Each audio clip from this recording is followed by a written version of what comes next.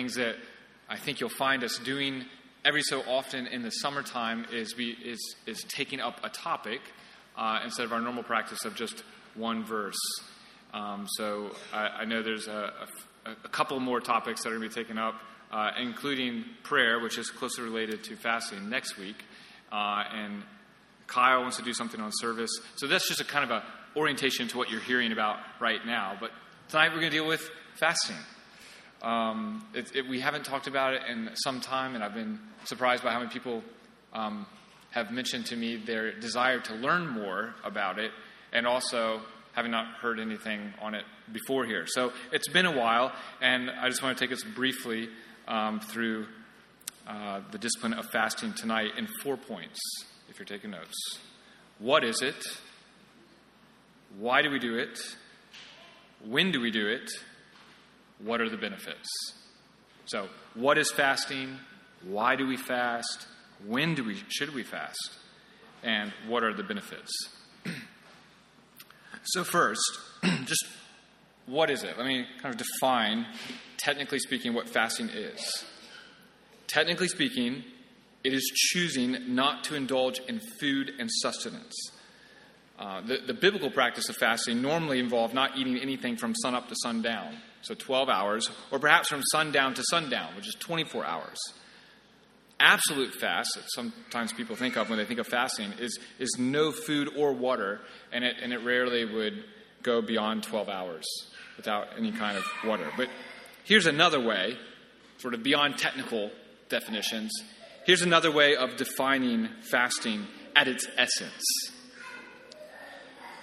John Piper calls it whole body hungering for God. Whole body hungering for God. Talking about the early church saints, he writes, they were hungry enough for God's leading that they wanted to say it with the hunger of their bodies and not just the hunger of their hearts. Scott McKnight says that fasting is the natural, inevitable response of a person to a grievous sacred moment in life. I think it goes beyond that, but that's also helpful. He expands, choosing not to eat or drink is how a person naturally responds to a grievous sacred moment. So if you've ever experienced the death of a loved one or someone very close to you, you're just not hungry. It's a natural response. Furthermore, he says, I also believe fasting is inevitable if we encounter a certain kind of sacred moment. Next, and perhaps most important, I believe fasting is a response to a serious or grievous sacred moment. People fasted in the Bible in response to some grievous event like death or the realization of sin or when the nation was threatened. So to understand fasting rightly, we have to understand what it means to be a human being, really. And by that, I mean the fact that we are whole beings, spiritual and physical. We're physical and spiritual beings. So those two relate to one another. And too often we separate those things. So I think one of the reasons that we have neglected this really common ancient practice of fasting is due to an unhealthy view of the body today. Philosophically, we tend to gravitate towards dualism, which would have us view the spiritual disciplines as spiritual. Just that. Spiritual disciplines are just spiritual. So this might be the most misunderstood spiritual discipline for that reason. We don't get fasting. It seems very foreign to us. It's confusing because what does not eating food, this very physical practice, have to do with our spiritual lives? We miss the biblical view of embodied spirituality. A living out in the body what we desire and yearn for in our spirit. We actually see this relationship between body and spiritual realities in the very beginning, right? In Genesis 1 and 2. God creates us male and female in his image.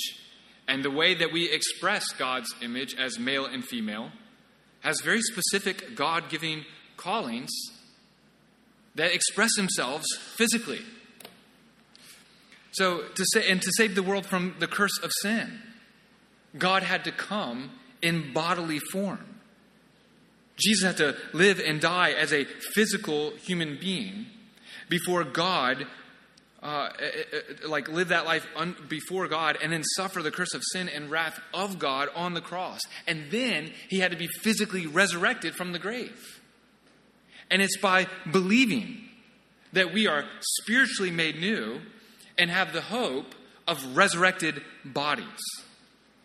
So again, even in the gospel that I've just shared, and that if you believe Jesus has taken on a body for you, and a spiritual and physical death for you, and has been raised by God in physical form, and will come back physically. Believing that gospel and being saved spiritually is both a body and soul reality. The gospel includes both. Actually, if you do a word study in the Bible in regards to our image, you find all of these aspects as one organic unit. Soul, flesh, spirit, heart, body, mind, spirit, and will. To be created in God's image means to be an organic unit of all those things. All those things work together in every human being. So if you don't get much sleep, for example, well, your mind doesn't work as well.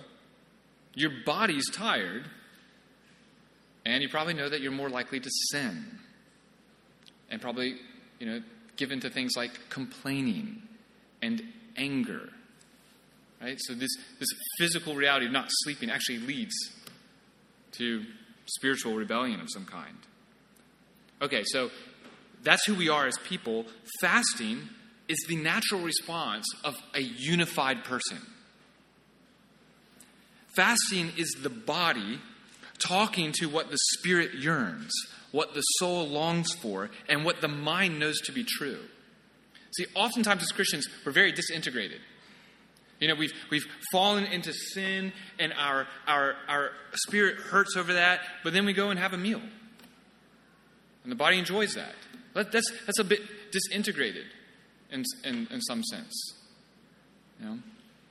So what fasting does is it joins the immaterial with the material. The body and soul are worshiping God together. They're responding to God's actions in our lives together.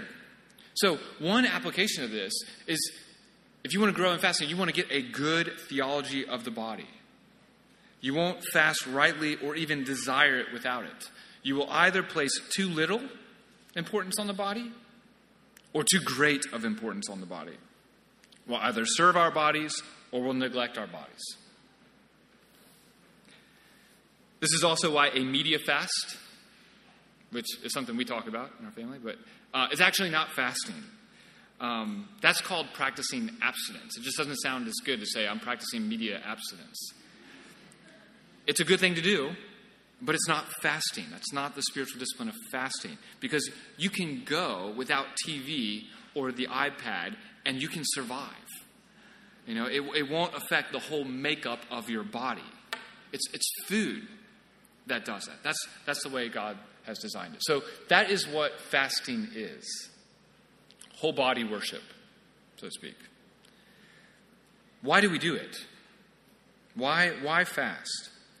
Well, let me say why we don't fast. It's not to manipulate God. We don't want to think of fasting as when you really, need something or want something, you should fast because then God will pay attention to you and you'll get what you want. That's pagan theology. That's literally how, Baal was treated. Does fasting bring results? Yes, maybe, sometimes, in the same way that prayer brings results. It's the chosen means by which God will accomplish His will in your life. But it's not because you've fasted.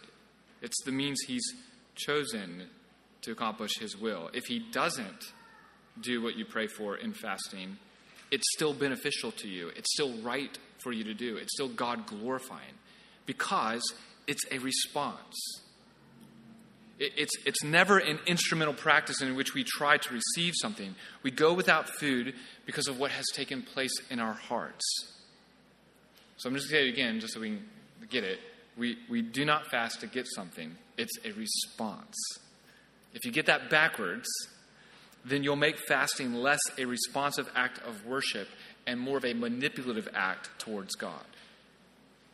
So other reasons you don't fast then. You don't do it for the praise of men, Matthew 6:16. You don't do it to use God. You don't do it to earn God's approval. You do it towards God in response to sacred moments in your life. So that brings us to the third point. When do we do it? Well, three major reasons, I think, here with a couple subpoints. First, we can fast as a companion to prayer, as an act of body and soul pleading. Right? Prayer is deeply spiritual. It is soul work. But it's also whole body activity. So sometimes when we pray, we kneel. And that's significant. That's communicating something with our body before God.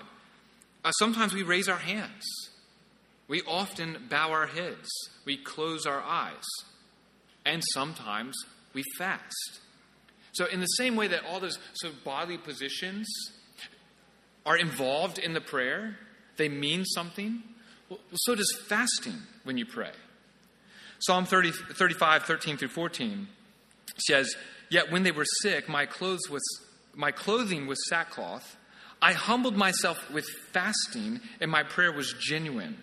I went about grieving as if for my friend or brother. I was bowed down with grief like one mourning a mother."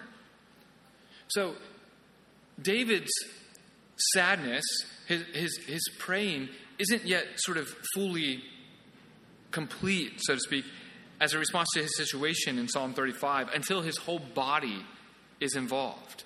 In this case, he fasts. He doesn't just pray. He covers himself with sackcloth, and he fasts.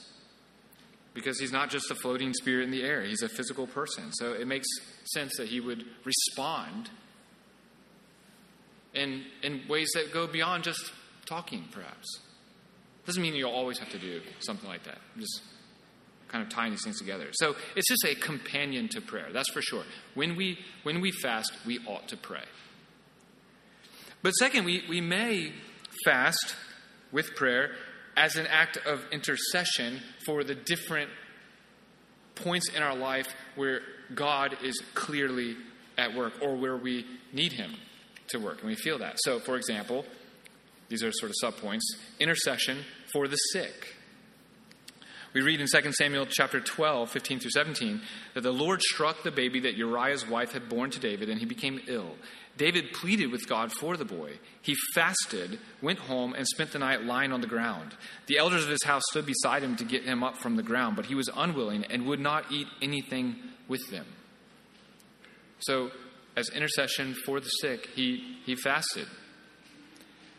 We can also do this for repentance. Joel chapter 2, verses 12 through 14. "Even now, this is the Lord's declaration, turn to me with all your heart, with fasting, weeping, and mournings. Tear your hearts, not just your clothes, and return to the Lord. For he is gracious and compassionate, slow to anger, rich in faithful love, and he relents from sending disaster. Who knows? He may turn and relent and leave a blessing behind him." So you can offer grain and wine to the Lord your God, blow the horn in Zion, announce a sacred fast. So again, this was the nation responding to their sin. And the way that they were called to respond by the prophet Joel is to announce a sacred fast, to repent. And so we can fast in response to our own sin or the effects of sin, or in response to any need that where we're saying, God, I am broken. I am nothing. I need to hear from you. Fasting gets our hearts and our bodies involved in such a way that we're declaring our need for God. And I just think that sometimes this is really neglected when we fall into sin. We don't think of fasting. If we do, we think of it maybe as some sort of ascetic practice, right, where we're punishing ourselves for our sin. Well, I'm not going to eat. And we don't want to fast that way in response to sin. But it can be very appropriate. If you are broken, right, your spirit is hurting because you've rebelled against God, or you've been called out by a brother or sister, and you're like, man, I need to respond to that. It can be helpful to you spiritually to actually align your heart with your body. Go ahead and fast and get all that together before the Lord. He will use that.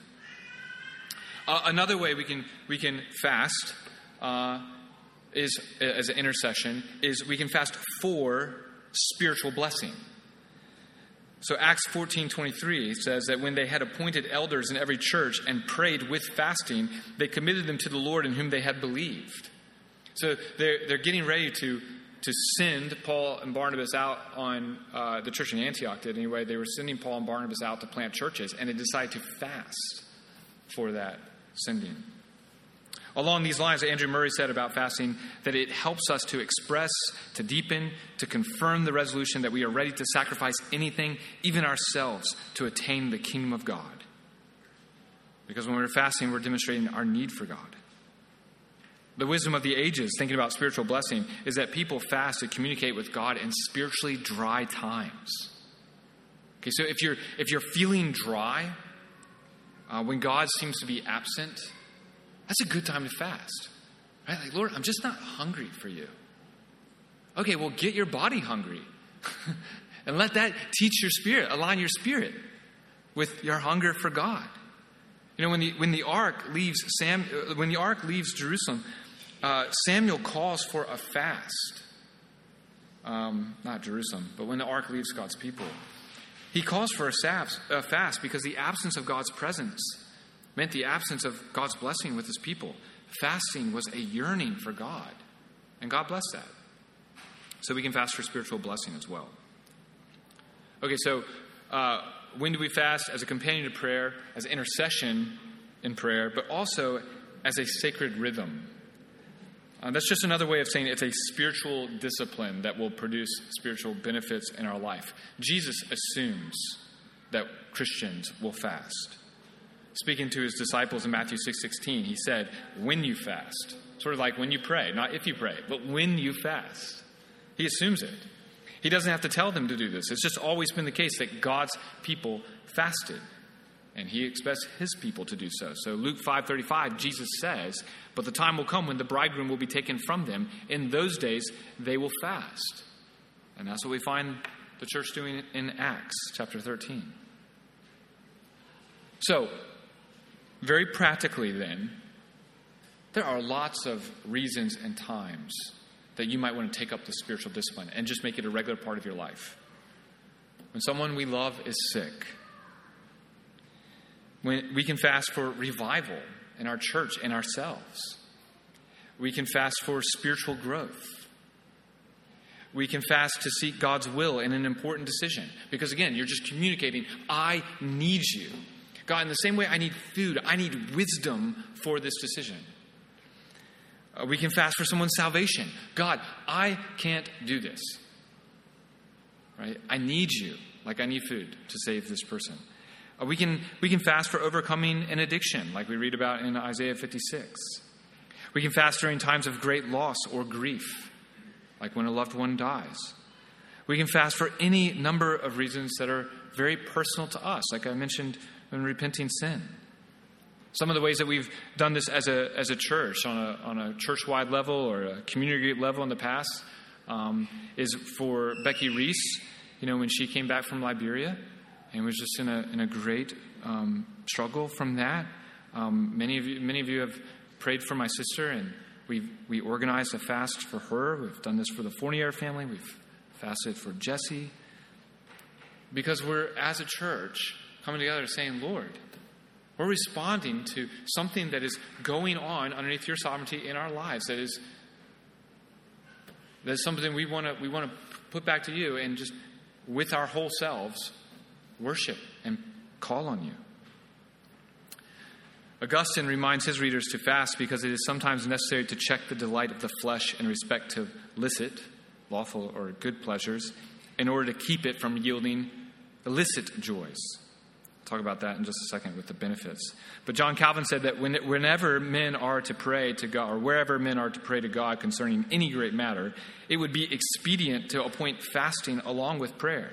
Their sole purpose in this kind of fasting is to render themselves more eager and unencumbered for prayer.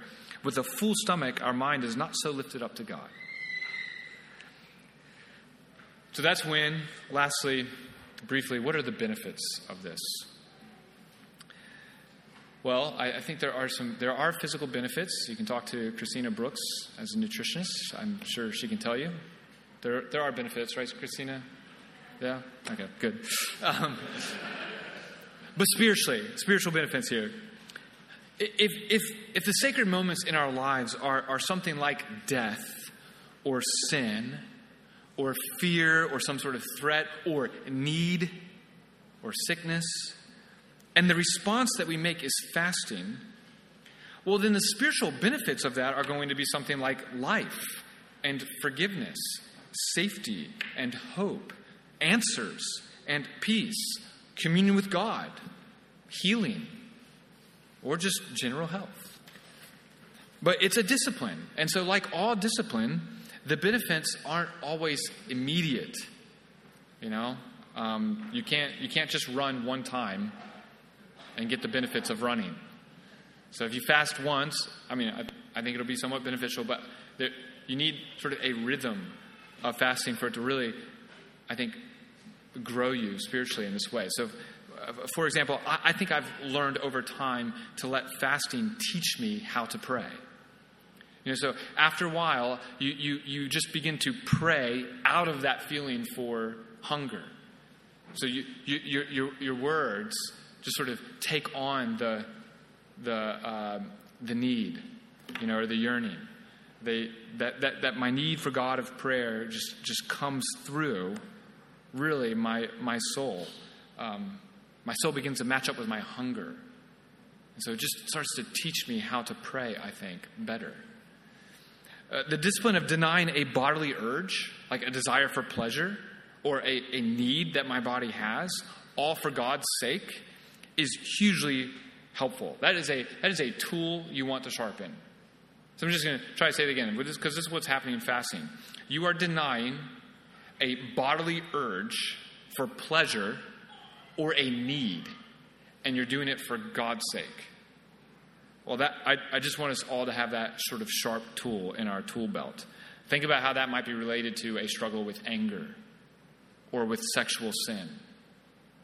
I mean, both those things, which are coupled together in the Bible oftentimes, anger and sexual sin, both those things are strong bodily urges that also feel like I just have to give into it. Well, if I can learn to deny food, which my body knows as pleasure and a need, I can grow in my ability to fight other types of bodily urges and needs, right? Sin that's involved there. I think fasting helps us prioritize God in all areas of our lives because food is our most basic need. So if we can learn to fast as a regular discipline when otherwise we wouldn't, then probably the less priorities in our life that tend to come in and take over our lives, we can probably manage those better when we can take care of the most basic, most powerful one. So it's just good for discipline all the way around so that we bring all of our life into conformity with God's will for us. To just draw it back to this morning, I think fasting can help us focus on God and His kingdom. Eating food is the most acceptable form of hedonism. Not always hedonism, but you need food. And so oftentimes we're eating, but oftentimes we're not eating out of a need. We're just eating. Fasting teaches us that actually we don't live just by bread alone. We need God. We need to feed on Him. So we need His Word, and we need the bread of life. Life is more than the body. Life is more than food, right? So fasting can help us redirect our hunger, not just away from food, but away from the things of this world, and instead to focus on Christ, just as we thought about this morning. So we'll pray in just a second, but I hope if you're coming away from this morning, say, I need to focus on Christ more.